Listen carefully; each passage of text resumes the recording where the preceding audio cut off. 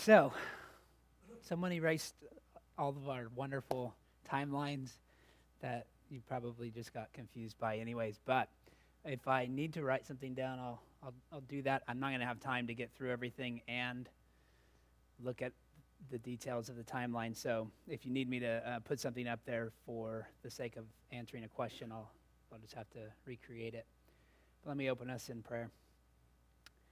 Heavenly Father, we thank you for this morning, this time to once again reflect on an important passage of Scripture, but one that's often debated and confused in the minds of your people. So we pray that you would give us clarity of thought, help us to understand its relation to the end times and eschatology, and to really apply it to our lives in a way that just helps us to honor you. It's in Christ's name we pray. Amen. Okay, so we had hopefully you saw as we progressed in the timelines from a very simple outline, a very simple timeline of amillennialism to kind of a progressively more difficult to understand timeline, where we looked at dispensational premillennialism as creating the greatest number of items to look at. It multiplies the number of returns to make sense of the passage. But what I want to do is just critique that view, dispensational premillennialism, hopefully with about half the time, and then spend the other half revisiting Revelation 20. So I'm not going to spend time looking at all these verses, but I'm just going to kind of lay it out there and try to do it in about 8 points, okay, the critique.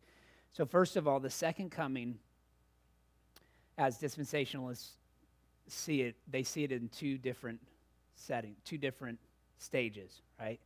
They wouldn't say the rapture is the second coming, and yet everything you read about the rapture is associated with the second coming, right? In Scripture, you have 1 Thessalonians 4, 2 Thessalonians 2, 1 Corinthians.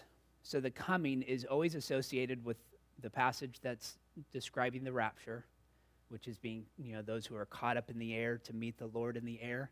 That's literally the word rapture. That's where the word rapture comes from. So that's associated with Christ's return. You have Christ defeating the Antichrist is associated with that same language. The word in Greek is parousia, which is translated his coming. Okay, so his coming is associated with the rapture, with Christ's return for the saints, or with the saints, with Christ's defeat of the Antichrist. Then you also have another word that's oftentimes used in these various settings, and that's apokalypsis, or revelation. And for that, you have it associated with the rapture in 1 Corinthians 1:7, with the coming judgment in 2 Thessalonians 1:7 through 8. Then you also have the phrase appearing, or epiphaneia, and that's associated with the rapture and the Antichrist. So these words are always related to eschatology, to the study of the last things, right? The last days.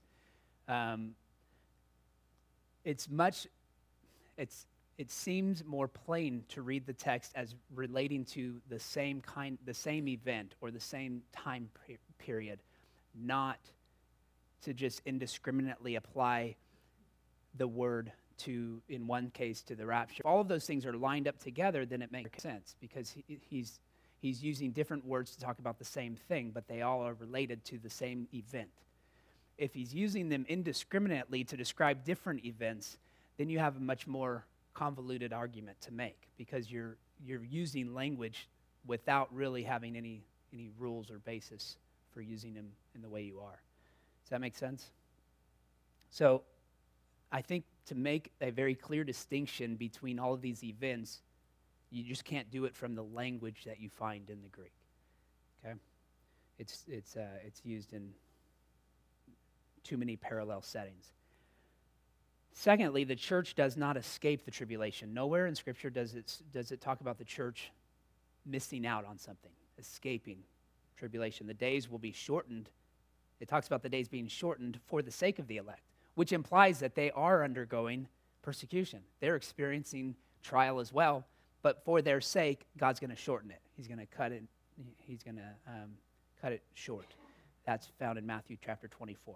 The rapture is the same as the second coming. You have the description in Matthew 24:31, and then 1 Thessalonians 4:16 through 17. And actually, we can turn to that one because it is the one that's most often used to refer to the rapture. And I'm going to talk about it as well in the sermon briefly. But 1 Thessalonians 4, verses 16 through 17 says, "For the Lord himself will descend from heaven with a cry of command and with the voice of an archangel, with the sound of the trumpet of God, and the dead in Christ will rise first. Then we who are alive, who are left, will be caught up together with them in the clouds to meet the Lord in the air, and so we will always be with the Lord." So the idea is Christ is seen in the sky, in the clouds, coming with the clouds, and he makes a cry of command, a voice like an archangel, the sound of a trumpet. The dead are raised, and then those who are alive are transformed and caught up in the air with him. Well, that parallels a lot of the language you see in Matthew 24, verse 31. So rather than see them as separate events entirely, you have one describing the rapture, one describing his second coming. It's much more simple to understand them as the same event, different components of that same event, right? One is seeing him in the air, the other is seeing him come all the way down and bring judgment upon the people. So when the Lord returns, there will be a resurrection of all the dead believers that precedes the transformation of all living believers. That's consistent with 1 Corinthians 15. So here's the question. Why would Paul warn the Thessalonians that the Antichrist must appear before the second coming if he expected them to escape the tribulation anyways? Right? If he was saying, don't worry, Christ hasn't come back yet because the Antichrist hasn't come. And we know that in order for Christ to return, the Antichrist must first come. He's warning them about the coming of the Antichrist. And if he knew that they would escape it, that Christ would return before the Antichrist, or even quasi-return and only catch them up in the air, that argument makes no sense. Right? All of a sudden, it's not a necessary point to make because they would have been gone anyways. So, but it's much more easier to see them as the same thing, the rapture and the second coming following the great tribulation. So they'll face the tribulation. After that, Christ will return. Thirdly, the rapture is not pre-tribulational. So this phrase that we're looking at in verse 16 of the Lord descending from heaven with a cry and then bringing them up, bringing believers up to him, being caught up to meet him in the air. That word meet is actually found in text describing a visitor, a dignitary coming to a city. Okay, it's a technical phrase that describes people within that city having a formal meeting, a formal gathering with this visiting dignitary to kind of provide a processional for them as they enter in. Okay, this would be, of course, only, it'd be limited to like visiting kings, visiting dignitaries. Well, if that's the way you're used to hearing that word used in context, and you're reading it here, of this meeting that's going to take place outside of the city, of Jerusalem, and then ushering it, the implication would be that you're meeting him in the sky and then bringing him in sort of like a procession. Right? You're bringing him back into the city with, you're going with the dignitary back to earth. So that's the imagery that's used here. The saints will meet with the Lord and then bring him back into the city. You see the same thing in Acts 28. Speaking of the brothers, Christians who had been invited to stay. Let me see here. It says, there we found brothers who were invited to stay with them for 7 days, and so we came to Rome. So that he was visiting Rome, but there were some brothers that they were invited to stay with. Those brothers then heard about them and came as far as the Forum of Appius and 3 taverns to meet us. Same word there, to meet us. So they go outside of Rome to meet him in this place, wherever the Forum of Appius and the 3 Taverns was, okay? It's outside of the city, though. They go out, meet him. On seeing them, Paul thanked them and thanked God and took courage, and then we came to Rome, right? They go out, meet him, and they bring Paul in. They're recognizing Paul as a dignitary, a visiting dignitary for them as saints. They're treating him as royalty, essentially, here in Acts 28. So Paul thanks them, takes courage, goes to be with them, and then he was allowed to stay with them with a soldier who guarded him. So this is during house arrest for him. All right, Matthew 25:6 says the same thing in the parable of the 10 virgins, where they're all waiting for the bridegroom to come. And when they see the bridegroom coming, what do? They cry out, "Here's the bridegroom, come out to meet him." They're not just saying, "Hey, he's coming, we're waiting at the door." They go out to meet him. They go and meet him outside of as he's coming in, so that they all can travel in with him. But of course, the foolish virgins had run out of oil, so they couldn't go out to meet him. And then when they come back, they're locked out. They're prevented from entering into the marriage feast. So that's how that word is used. It is a technical term, and it means to meet a dignitary outside of the city and then to come in with them. It may have more broad usage than that as well, but in this context, it makes so much sense to use it in that way, to understand them as meeting him and then proceeding or coming down with him, not meeting him in the air and then turning around and going back into heaven for 7 years, and then at Christ's return coming down with him. That would be a misuse of the language. Okay, let's go to the fourth one. Christ's second coming is with and for his people. It's described that way in 1 Thessalonians. It describes him as coming with the saints, the saints come with Christ, but he also comes for them. So there are some that are still on earth living, and then there are some coming with him from heaven. These are the saints that have already gone to heaven that will be coming back with him when he returns. You can see this idea in the Belgic Confession. You also see it in the Heidelberg Catechism. What comfort does the resurrection of the body afford thee? That not only my soul after this life shall be immediately taken up to Christ its head, but also that this my body, raised by the power of Christ, shall again be united with my soul and made like unto the glorious body of Christ.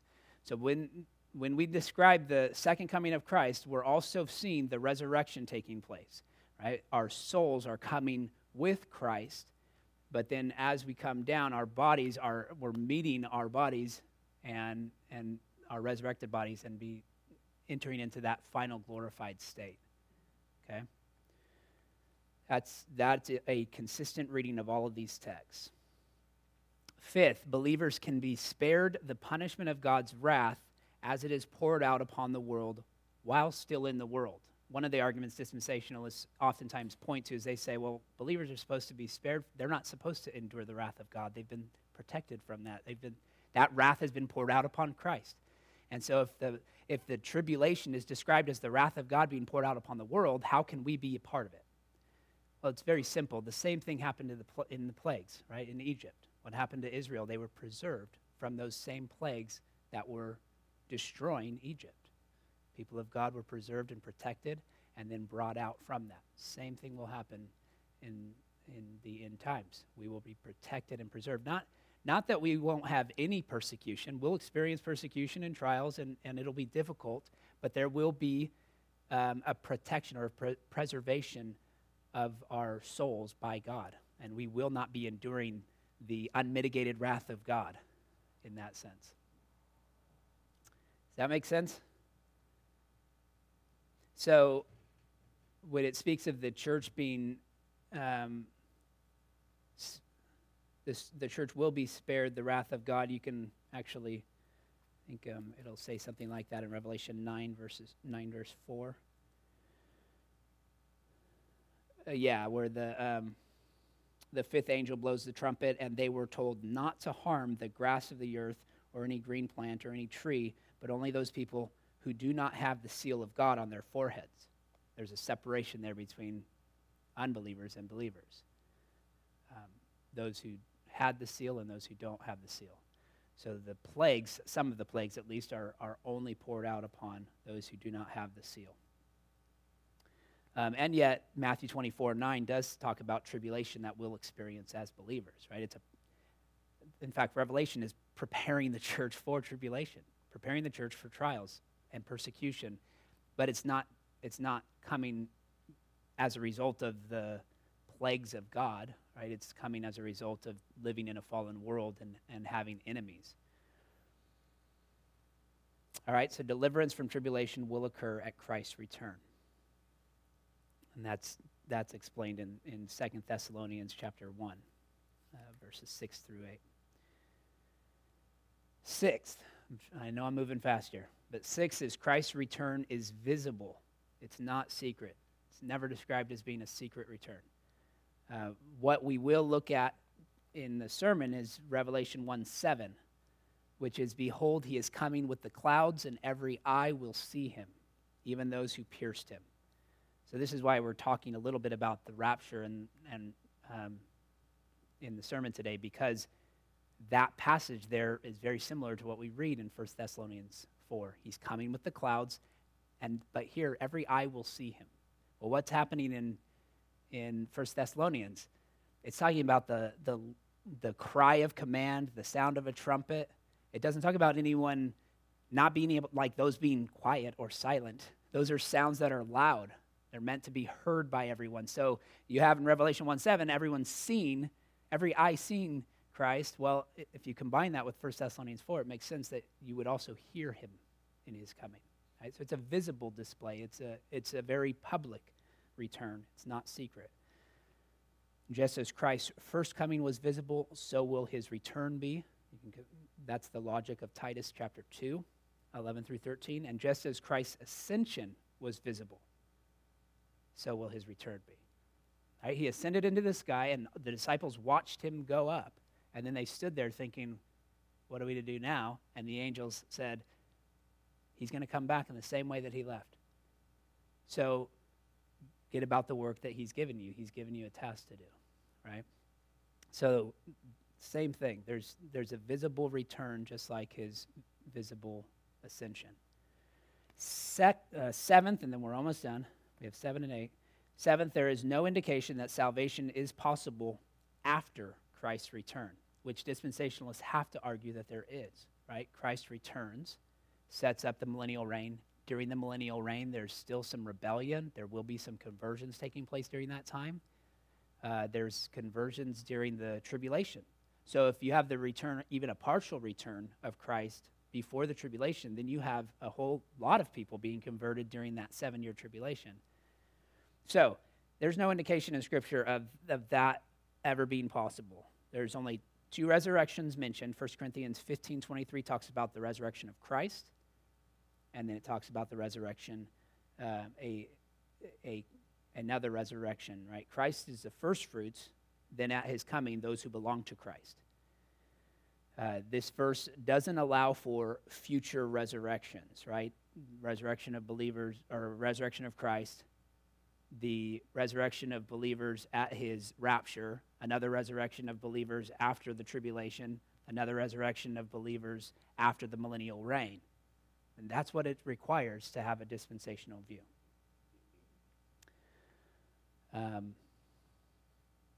Christ returns with all of his saints. When it says he's coming back with the saints, it's not saying only some of them, right? It's all the saints who have died and gone to heaven that are going to come back with him. So there's not this indication that there's future saints waiting down the road.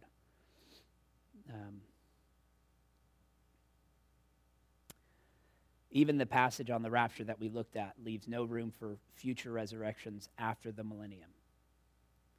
Any delay of the Lord's return is seen as an opportunity for repentance. You have that from 2 Peter. This idea that God is not slow in keeping his promises. He's not slow in fulfilling the promises he's made.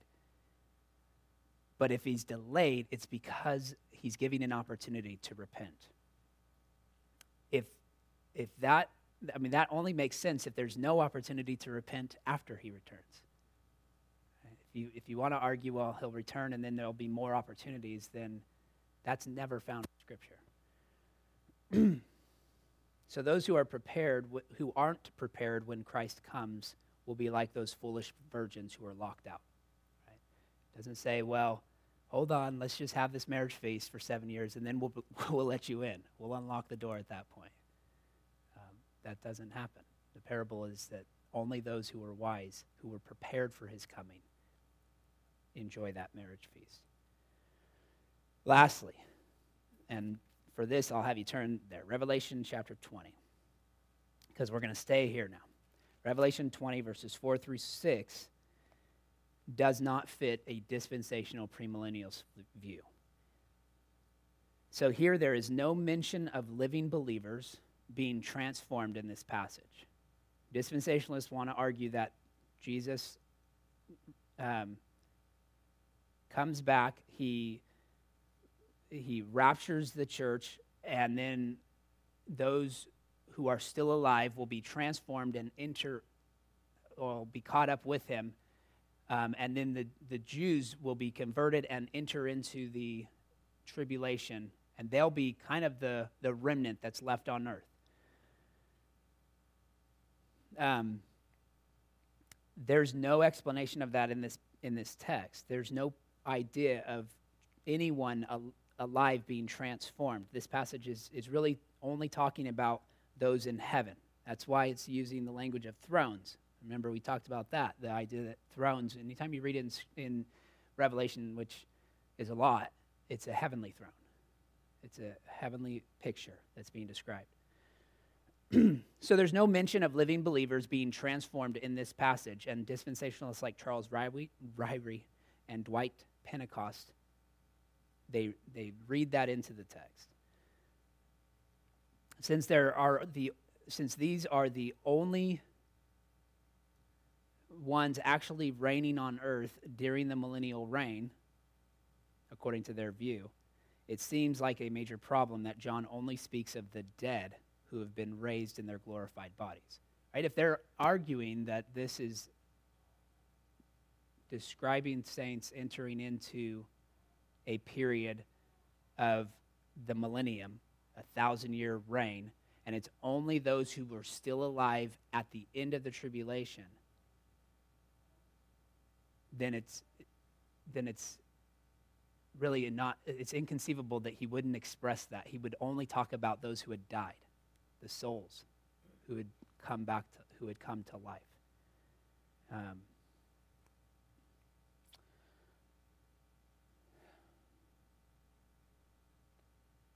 In addition, if the millennial reign is seen as the fulfillment of Old Testament promises to Israel, why isn't there any mention of Israel in this text? They would see the millennial reign as fulfilling all of the Old Testament promises that have been made to Israel, and they keep that distinction all the way up to the millennial, all the way up through the millennial reign. But there's no mention here of Israel. It's just talking about those who belong to God. So that would include Gentiles. So I think it's problematic that the only passage that deals with the millennial reign cannot be read in a consistent literal way, which is one of the distinctions of dispensational premillennialism. Okay? Now, let's look at Revelation 21 through 6, and I'm going to try to explain it as best I can with my view. It's not I've adopted this view. So in the first sermon, I tried to show the different ways of reading Revelation. You have the preterist, the futurist, the historicist, and idealist positions. The goal is to understand that Revelation needed to be read by the original audience, understood by the original audience, but it also needed to make sense and have application throughout the church age, throughout this present age. We need to be able to apply and understand the text for ourselves. The following few weeks, we spent time looking at the structure of Revelation and the cyclical order that's taking place throughout the book, where you have the same event being described in cycles, cycling back around to it. That's critical to understand this passage, because if you simply understand it as a chronological timeline, what happens in the first chapter happens before everything that happens at the end, and you're working your way through on a chronological timeline, then you'll read about the return of Christ in chapter 20. Let's see here. Yeah, if we see a chronological order, then we'll naturally read about the return of Christ in 19, verses 11 through 16. And then you'll see it talking about the millennial reign that follows. And you'll say, of course, if the return of Christ is described in chapter 19, then the return of Christ, or the millennial reign, must follow his return. But if we see cyclical order, and we can acknowledge that that's how Revelation is laid out, then it's very easy to see these events as recapitulating or recapping what's already been described, so that the millennial reign can take place throughout the first and second coming of Christ. Okay, we also see a depiction of Satan's defeat associated with Christ's first coming in chapter 12, verses 7 through 9. The order in Revelation 20 begins with the millennial reign, verses 4 through 6, followed by the final judgment, verses 11 through 15. So the final judgment is associated with the second coming throughout the New Testament, and this would place the millennial reign before the second coming. Okay? Again, if you have the final judgment described just after the millennial reign, and you have that judgment also associated with his coming throughout Scripture, then it's understandable to see the final judgment as taking place at the second coming of Christ before the millennial reign. If the expected form of communication is symbolism in apocalyptic literature, then we should assume that the 1,000 years of Revelation 20 will be figurative. It describes an indefinite but lengthy period of time. Okay, so let's look at the first section, verses 1 through 3, which describes the binding of Satan. I know some of you, that's been a confusing thing to understand. How can Satan be bound when it seems like there's so much evil? But what is being described in this is the binding of Satan for a particular purpose. The verse says literally that he's bound from deceiving. It's in verse 3. So that he might not deceive the nations any longer until the 1,000 years were ended. So Satan is essentially in the bottomless pit, which is not the lake of fire, because that's described in verse 10 as him being cast into the lake of fire at his defeat. So this bottomless pit is a prior conquering that he's experienced. While in the pit, he's prevented from deceiving the nations as he had done under the old covenant. This is what makes fulfilling of the Great Commission possible. Right? If he's not bound, then he'll continue to deceive the nations and prevent the church from growing into the world. This is taught in Scripture in Matthew 12, verse 29, where we read, "How can someone enter a strong man's house and plunder his goods unless he first binds the strong man? Then indeed he may plunder his house." This is Jesus describing how he can cast out demons. And he's saying, in order to do that, I need to bind the strong man. Satan has to be bound in order for Jesus to have any authority over demons. Right? He can't be working with him as the Pharisees and scribes were trying to attack him as doing, right? They were saying, oh, he's got the power to cast out demons because he is the prince of demons. That's not the case. He's saying he has to be opposed to the strong man. He has to be opposed to Satan. So the angel seized the dragon and bound him in Revelation chapter 20, verse 2. Matthew uses that same language, binding. He has to bind the strong man in the same exact word that is used in Revelation 22 of Satan being bound. What did Jesus do at the beginning of his ministry? Immediately following his baptism, he defeats Satan. Right? He goes into the wilderness, and he is deceived, or he is tempted by Satan, and he defeats him. He conquers him. And that's the beginning of his ministry, to where now he's immediately casting out demons. He's working miracles. He's going about proclaiming the kingdom of God. and there's no ability for Satan to continue to deceive the nations. That binding had already happened at the beginning of his first coming. Okay, or you could say at the beginning of his ministry. You have it again in Luke chapter 10, verses 17 through 18. The 72 return with joy, saying, Lord, even the demons are subject to us in your name. And he said to them, I saw Satan fall like lightning from heaven. So Jesus told his disciples who experienced authority over demons that he saw Satan fall like lightning from heaven. When this occurred, it seems to be consistent that it would have occurred during his ministry. Satan was already being prevented and bound from interfering from the advance of the kingdom. The fact that Jesus can now cast out demons is evidence that the kingdom of God has come, which means that we are now in this age of gospel proclamation from the beginning of Christ's ministry. Again, in John chapter 12, verses 31 and 32, now is the judgment of the world. Now will the ruler of this world be cast out. That's a description clearly of Satan being cast out. And when I am lifted up from the earth, will draw all people to myself. A description of the cross.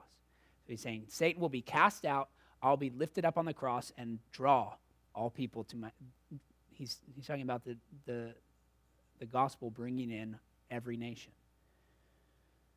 Again, that same language of threw or being cast out, the angel threw Satan into the pit in Revelation 20, verse 3. John used that same root here to describe Satan being cast out, which leads to Jesus drawing all men to himself while he's lifted up on the cross. So Satan's defeat plus the power of the cross leads to worldwide gospel proclamation. It began at the start of Christ's ministry. It's continuing even today, and it will continue until his return. Now, so that's the binding of Satan. Any questions about that? We've got about 10 minutes, and I've only got to cover the millennial reign in that. So if you have questions about the binding of Satan still, now's the time to ask. Man?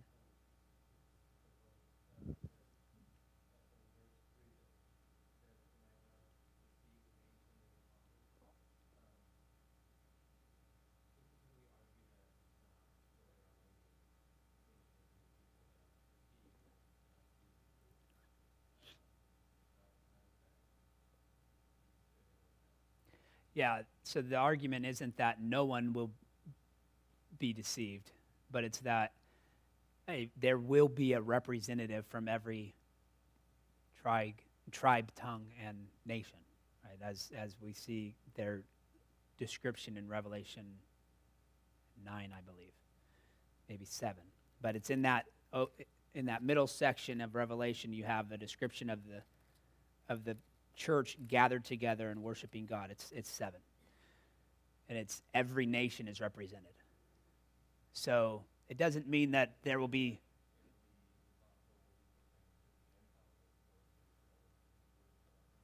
Mm-hmm. Yeah, I think that's the main point, is that the kingdom of God is expanding beyond Israel.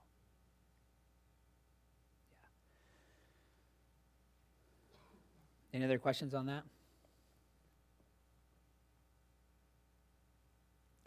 All right. So the millennial reign, you have in the first 3 verses a description of Satan being bound for 1,000 years. In verses 4 through 6, you have this reign that takes place for 1,000 years. The implication would be that 1,000 years is the same time period. Most people don't argue with that. The only ones that would have an issue would probably be postmillennialists, because they see the binding of Satan as already happening, but not the reign necessarily. And if you do that, now you're having an issue with, it's a problem, because the same exact phrase is used in both sections. So it would make much more sense if it's talking about the same time period. During the same 1,000-year reign that Satan is bound from deceiving the nations on earth, the saints are reigning with Christ in heaven. So while Satan is bound, saints are reigning. The period covers the present age between the first and second coming. I briefly hinted at this, but the thrones are there are, that word throne appears in Revelation 47 times. And only 3 times is it not a heavenly throne. And in those 3 times, it's because it's a throne of Satan. It's talking about judgment being poured out upon Satan's throne, wherever that would be. But it certainly wouldn't be in the presence of God. It wouldn't be in heaven. So you have 47 times that word is used, and every time it's either heaven or a reference to Satan. Never an earthly reign in any way. Revelation contains no references to an earthly throne. This is a problem, really, I think, for everyone except amillennialists. Because if you want to say that this is an earthly reign, as postmillennialists do, as historic premillennialists, or as dispensational premillennialists, then you have to say that John is using it in a very unique way in this passage. Without really explanation. The fact that John also sees the souls of those who had been beheaded would indicate that he's seen a picture of heaven. And he's talking about the souls that he has seen. So he's looking into heaven. The question is, who is seated on these thrones? Okay, when I saw the thrones, if we can picture them in heaven, seated on them were those to whom the authority to judge was committed. Also, I saw the souls of those who had been beheaded for the testimony of Jesus and for the word of God, and for those who had not worshipped the beast. So I see 2 groups here. One is believers who have died and then been given authority to reign with Christ. This is the promise that we'll get in Revelation chapter 3, verse 21.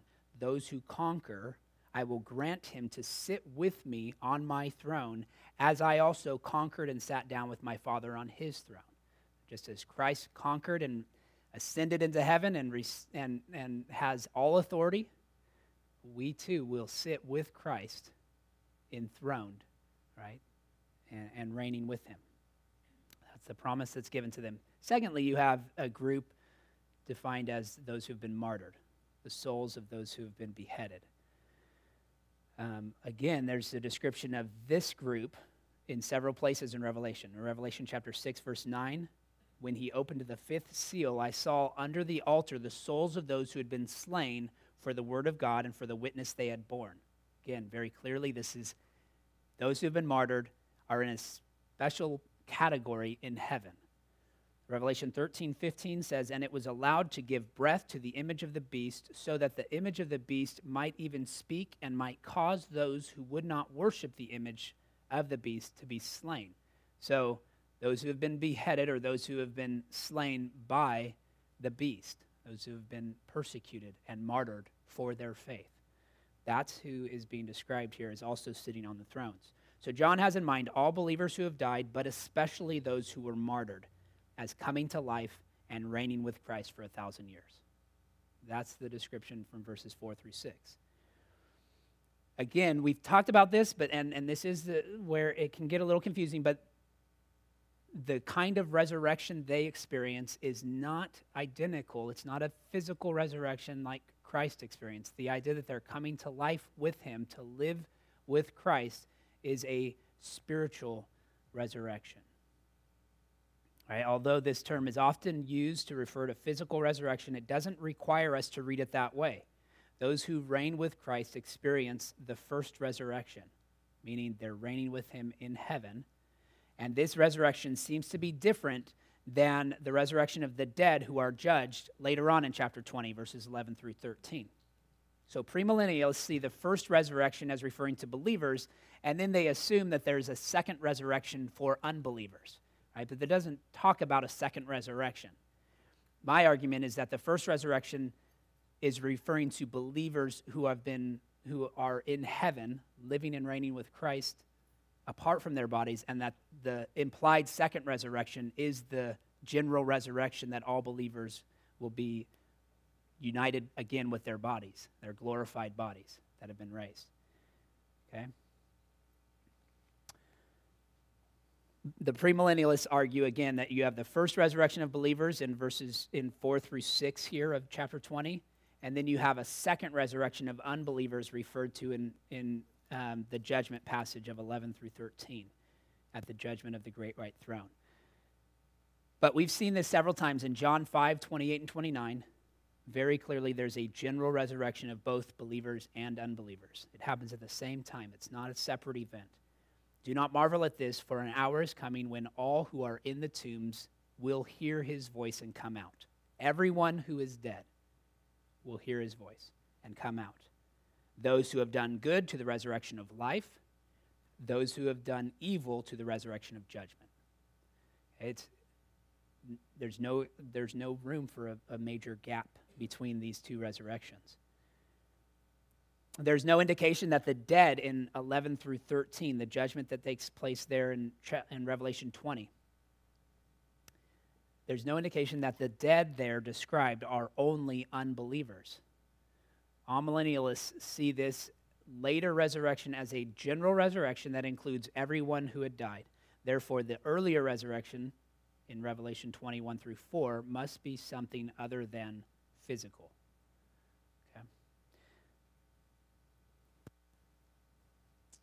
Okay. We're on the last page. So they have entered into a joyous intermediate state with where their souls are alive and reigning with Christ. That would be consistent with Philippians 1:23, as well as 2 Corinthians 5:8. Right?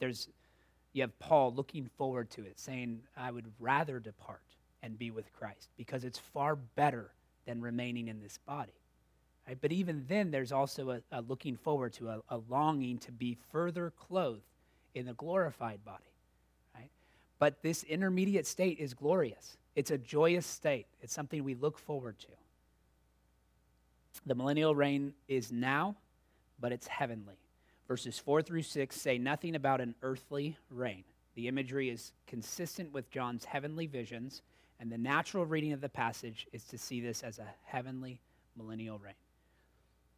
Jesus uses similar logic with the Sadducees, who denied the resurrection of the body. In Exodus, Jesus quotes Exodus 3:6 in order to prove that the patriarchs, in some sense, are still alive. He said, God is not the God of the dead, but of the living. Right? So he's talking about that same idea here, that they are alive with God. He is not the God of the dead, but of the living. This is in Luke chapter 20, but that the dead are raised, even Moses showed. This is Jesus, again, speaking to the Sadducees, who don't believe in anything outside of the Pentateuch. They only accept Moses. So he's going to use an argument from Moses to defend the idea of resurrection, which the Sadducees denied, because they said Moses never talks about it. Moses never talks about resurrection, so we deny any idea of a future life, a life after death. So Jesus says this, but that the dead are raised, even Moses showed in the passage about the bush, where he calls the Lord the God of Abraham and the God of Isaac and the God of Jacob. Now he is not God of the dead, but of the living, for all live to him. So again, not only does Jesus prove the resurrection from the Pentateuch, from the first 5 books attributed to Moses, which is the only portion of Scripture Sadducees would have accepted, but he also proved the life, the use of this word life in Greek, as a reference to the souls of those in an intermediate state, those who have already died but are alive. Revelation 20, verse 5 also speaks about the rest of the dead who did not come to life until the 1,000 years were ended. This would just be a reference to those unbelievers who had died, who will receive the exact opposite of believers. Instead of going to be with Christ and living with him, they wait until their final judgment. They're cast into this place that's not quite the lake of fire, but it is a place of, we believe, of torment. All right, so this is all true during the entire present age. This sentence is a parenthetical statement. And look again at chapter 20, verses 5 through 6. The rest of the dead did not come to life until the 1,000 years were ended. This is the first resurrection. Well, the first sentence there, verse 5, is a parenthesis, because the first resurrection is not a reference to the dead who do not come back to life. That would make no sense, right? And if you read on to verse 6, it says, blessed and holy is the one who shares in the first resurrection. So we know the first resurrection is not a reference to the dead who do not come back, who do not reign with Christ. But the first resurrection is a description of believers who are reigning with Christ, who are blessed to share in that reign. All right? So the implication is that they all will also enjoy a second bodily resurrection upon Christ's return. And that is it. So after the blessing, John describes the situation of the deceased unbelievers as being under the power of the second death. And that's essentially what's awaiting those who have died now. You have the first death as being their physical death of unbelievers, and then the second death is what awaits them. Instead of a second resurrection, they experience a second death. Got it? Clear? Sorry, this has been I know you had to have your thinking caps on for a long time here, all 6 weeks, but hopefully it will continue to make more sense as we work our way through Revelation, and that this has given you some kind of foundation so that when we get there a year from now to Revelation 20 again, it'll all come together. Let me close this in prayer because we only got about 12 minutes before service begins. Heavenly Father, we thank you for your word. We thank you for even the challenging passages, and this is one of the most difficult passages because of how much debate is surrounding it. Help us to continue to be encouraged by what is described here, that we truly can look forward to reigning with you in heaven as soon as we die, and that we also have something to look forward to in returning with you, with Christ, and living with him in the new heavens and new earth. So we pray that as we make our way through Revelation, as we continue to think about these things, that it would give us a greater hope and a greater sense of encouragement in what Christ has accomplished for us. It's in his name we ask it. Amen.